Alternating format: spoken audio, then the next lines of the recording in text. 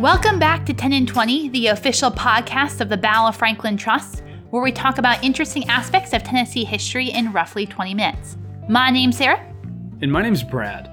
This week, we are talking about a tragic event that took place in Columbia, Tennessee in 1946, just after World War II, when African American veterans returned home to find that their community was still locked in an era of Jim Crow laws and racial segregation.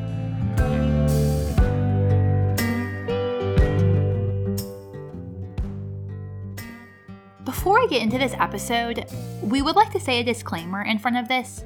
We're dealing with a hard history topic here. We're not going to say anything disturbing or graphic, but we're hitting topics that your kids may ask you questions on afterwards. So we just wanted to let you know in case you are listening here with your children. The story begins in Columbia, Tennessee in 1946, which at the time had a population of about 8,000 white people and about 3,000 black people. Race relations had always been fairly tense in that area, which is just south of us in Middle Tennessee. It's just maybe 30 miles south of Franklin. In the decades prior, 2 lynchings had already taken place. The most notable lynching was in 1933. It was of a 14-year-old African-American boy named Corey Cheek, who was falsely accused of raping a white girl. Now, a grand jury in Columbia did not indict Corey Cheek due to lack of evidence.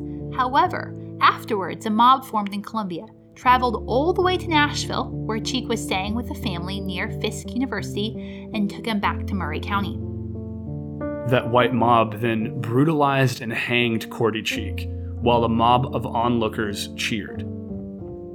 And that wasn't the first lynching in Columbia. In 1927, a black man was hanged on the courthouse steps for allegedly attacking a white woman. We felt like it was important to tell those 2 stories because they provide a lot of context for the events we're going to be discussing. The other thing that's important to know, which we alluded to already, is that this is just at the end of World War II, really just months afterwards. Many of the African American men who had fought in the war, who had seen a less racially biased life in the Army, not completely unbiased, but less racially biased than they were getting back home, when they returned back home, they wanted equal rights and equal treatment. These veterans were willing to fight for their country. And then they returned to places like Columbia, Tennessee, which were still in the midst of the Jim Crow era and racial segregation. They found that nothing had changed.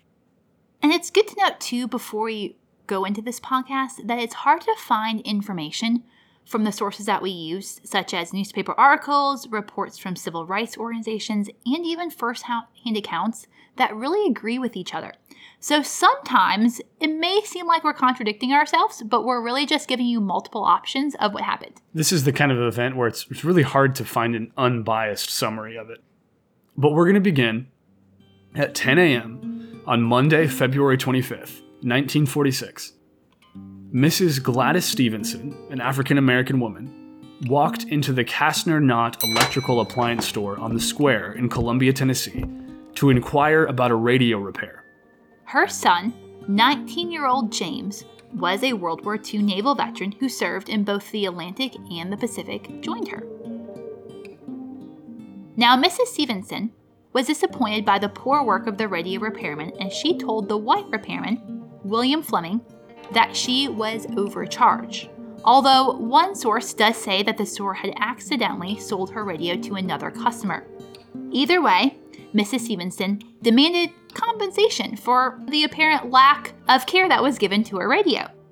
A fight broke out between them. Accounts differ on what exactly took place, but William Fleming either slapped or shoved Mrs. Stevenson or became verbally aggressive and threatening to her. James, after seeing his mother being attacked, got involved, and William Fleming, the worker, ended up going through the plate glass window. When officers arrived, both Stevensons were placed under arrest for disturbing the peace. They did not arrest William Fleming, the repairman. He suffered no serious injuries from his fall. The Stevensons pled guilty and paid a $50 fine to be released. Now, the story could have and maybe should have ended right there, but later that day, the police arrested James Stevenson, the son, because a warrant was brought on by William Fleming's father. The warrant alleged that James Stevenson was guilty for assault with the intent to commit murder. This was a felony charge. Now, a local prominent black businessman, Julius Blair, posted James's bail, and James was able to return home. However, this is where things started to get a little bit scary. Scary. That's a good word for it. Scary in Columbia. And we're going to play a recording from the Tennessee State Library and Archives of a woman. Her name was Addie Blair Cooper, and she lived in Columbia during this time. And she talks about what it felt like to hear about James's arrest and the subsequent events happening in Columbia.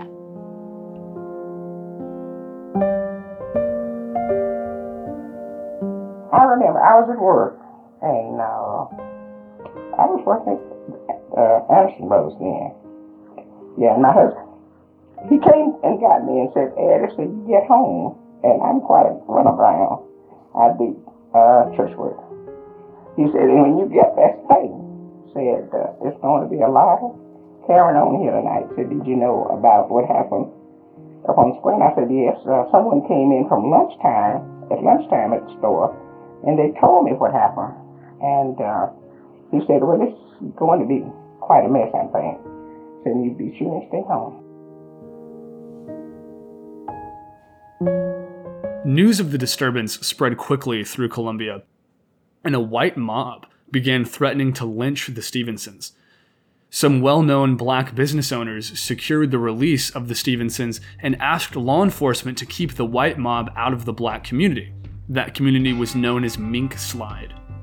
It was later testified that the sheriff assured the men that measures would be taken to control the mob. By nightfall, though, both communities had split into what was called armed camps. A white crowd had gathered near the courthouse, and about a block south, black citizens, including some military veterans, gathered.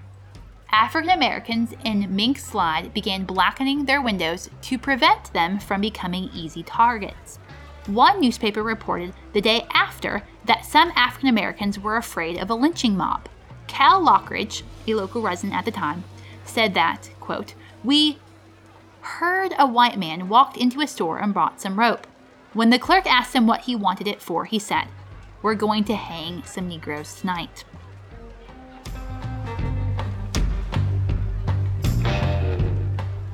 About 4 patrolmen, under the orders of the local police chief, were sent into Mink Slide. Someone shouted for officers to stop, and when they failed to do so, shots were fired. The Southern Conference for Human Welfare wrote in their report that there was no way that the carload of men were police officers. One source does indicate, although this source is not written until 1980, that they entered because they heard the African Americans shooting out streetlights to darken the streets. And this is again where there are a lot of conflicting views exactly why the group of men went into the African American community. But either way, gunfire was exchanged between the two groups. Some say that the 2 policemen were injured. Others say that there were 4. One says 7 people were injured, not clarifying their race. And yet another said that 2 white men and 1 African American were injured.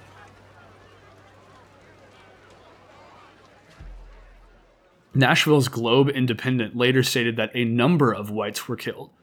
However, there were no reports of black or white deaths that night. By the morning of February 26, about 100 highway patrolmen and 500 state guardsmen had moved into the black community under the orders of Governor Jim Nance McCord. State troopers and guardsmen, without any search warrants, went from house to house and business to business in the black community, seizing weapons and creating wreckage. According to the state encyclopedia, they fired randomly into buildings, sold cash and goods, searched homes without warrants, and took any guns, shotguns, and rifles they could find. One business was the Morton Funeral Parlor, and it says that there were draperies were cut up and lighting fixtures were ripped from their sockets. The letters KKK were written in chalk across one of the caskets.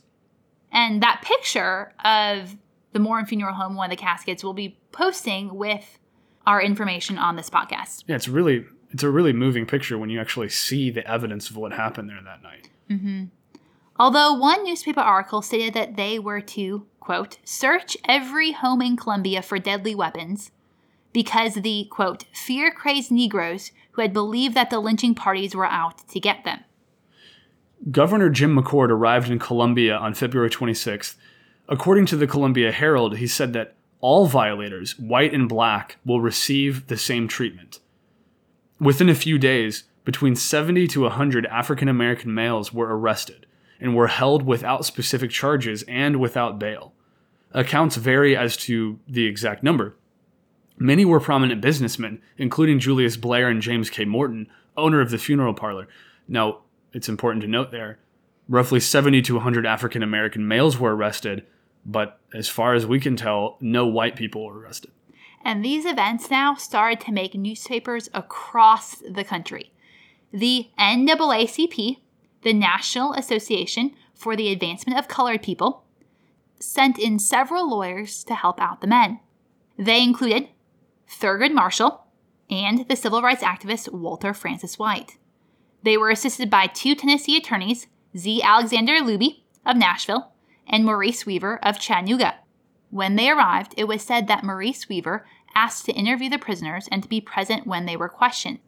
Both rights were denied by J.J. Underwood, the sheriff of Murray County, and Lynn Bomar, chief of the Highway Patrol.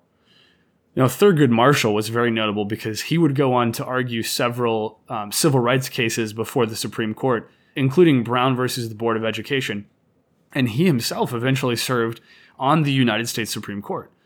The other one we mentioned was Z. Alexander Luby. He participated in numerous cases, including the desegregation of schools in Nashville, and his house was actually bombed in 1960. And on February 26th, the mayor of Columbia published this in the Columbia Herald. Proclamation from Mayor. To all people of Columbia. As your mayor, I wish to express to all the sincere regret of all good citizens of the unfortunate incident of the last evening and early morning. In the interest of good government and citizenship, I petition all good citizens of all races to refrain from congregating and be cool and sane and return to normal relations with each other. To assist in avoiding further unnecessary disturbances, members of the State Highway Patrol and the National Guard are temporarily stationed in Columbia to assist in maintaining law and order. These are your officers, and I respectfully petition you to cooperate with them in this undertaking. It seems like Mayor Denham was immediately dismissive of the fact that there was any issues, and it makes sense because this was starting to become a national headline. But Mayor Denham refuted any tensions between the two races in Columbia. He said that conditions had always been excellent between the whites and the blacks. There was a report made by Ernest F. Smith, who was Assistant Attorney General of Tennessee, who said that African Americans were planning an attack on the night of the 25th. But the problem with this account is that there were many false statements. At one point, he called the family the Stevens rather than the Stevensons, and he didn't know if Fleming, the clerk at the radio store, was the owner or the employee. That leads many to think that you can't really take a lot of stock in his account. But he said that there was an attack being planned by the African American community. And 2 days later, on February 28th, 3 African American prisoners were shot while in jail. And this is the moment where this really becomes a national headline and where this really takes on importance. Because according to police reports, James Johnson, William F. Gordon, and Napoleon Stewart had been left in the sheriff's office at the jail in the same room where unloaded confiscated weapons were kept, and 2 deputies were left to guard them. R.T. Darnell, one of the guards, then claimed that James Johnson grabbed a rifle, loaded it, and started to fire at him. According to one police officer, Bernard Stoffel, who was interviewed in 1989, he said that Darnell was shot in the arm. Other policemen rushed into the room and opened fire on the prisoners, wounding all of them. Now, Stoffel also said that when he ran into the police station 3 or 4 minutes after it happened, that, and I quote, he found the guns lined up against the wall. 4 state troopers and 4 state officers were in the room, and 2 blacks were lying dead on the floor when I ran up to the room. Now, this account raises a lot of questions, and we're going to list some of those. And these are not just questions that we're wondering, but these are questions that people brought up in the days after the event too. Why would policemen keep weapons and ammunition in the same room with prisoners? Were they trying to provoke an attack? Why did the guards not stop James while he was loading the gun? Why could the prisoners not be subdued without being killed? And then finally, what methods of questioning were being used which could drive defenseless prisoners to be so desperate and hopeless in this extremity? And to add to all of this, James Johnson and William F. Gordon died on the way to the hospital. The nearest hospital at that time that would admit blacks was in Nashville. That makes it even more tragic, is some of them could have been saved had they been able to get to a hospital sooner, but of course all the hospitals in that area were segregated. So they drive them all the way up to Nashville. Napoleon Stewart, though, he recovered from his wounds. He told a completely different story than the guards. He said the police opened fire on him and his companions without provocation. Now, I guess we can leave it up to the listener to decide which story you find more persuasive, but it seems like Stewart's account was, we were just in the jail and out of nowhere they started firing on us, which would seem to indicate that then the story about the prisoners opening fire or attempting to fire on the guards was complete fabrication. Either way, there are still many more men in jail at this point in time, and the NAACP Legal Defense Fund's lawyers managed to release all other jailed men except for 26. And some of the 26 were the most prominent black businessmen in Columbia. Before the trial, the Southern Conference for Human Welfare wrote these interesting points in an appeal to the governor of Tennessee. They said, "We have just won a war in which Negro and white Americans fought side by side for democracy and the rights of minorities. Are we going to keep faith with these Negro and white veterans?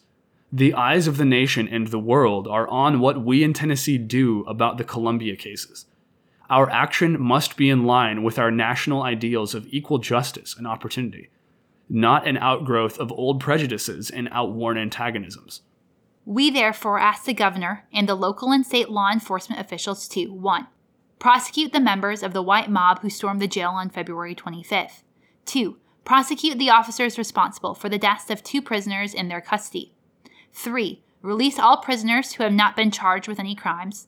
4. Guarantee to those who are charged with crime a fair trial in the American spirit and tradition, with all the rights provided by the United States Constitution and unmarred by any manifestation of the lynch spirit which has brought about this horrible situation.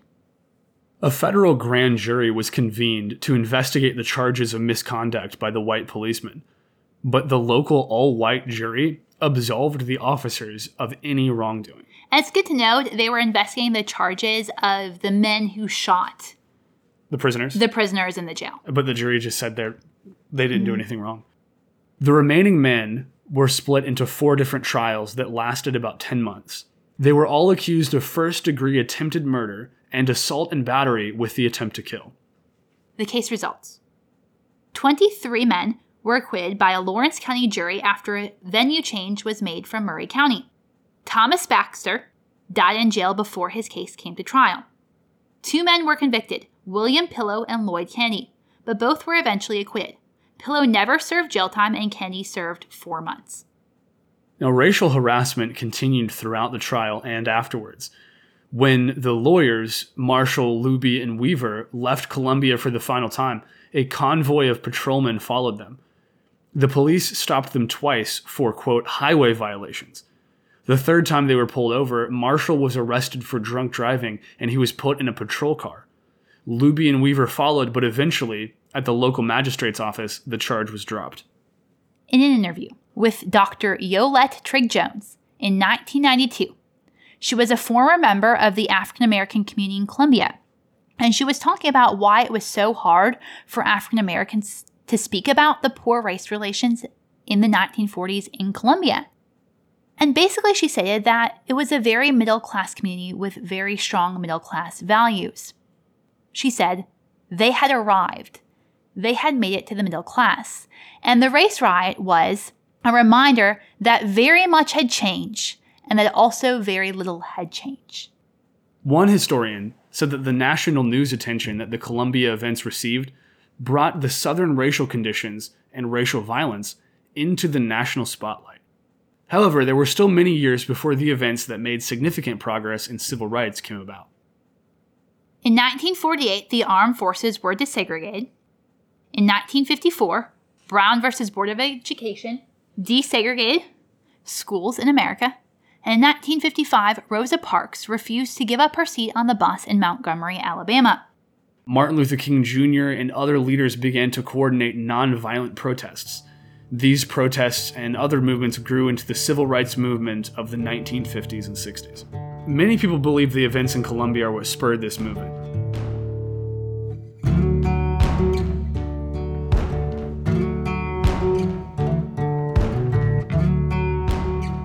Thank you for listening to our podcast on the events in Columbia. If you have found value in these podcasts and would like to express that, we would like to encourage you to leave a review on iTunes or whatever podcast app is the most convenient for you. If you head to our online store at store.boft.org, you can pick up one of our few remaining 10 in 20 t-shirts. Follow us on Instagram at 10in20podcast or send us an email at podcast@boft.org. As always, stop by for a tour at Carter House or Carnton. You might even get one of the two of us as your tour guide. You never know. Thank you so much for listening. See you in 2 weeks.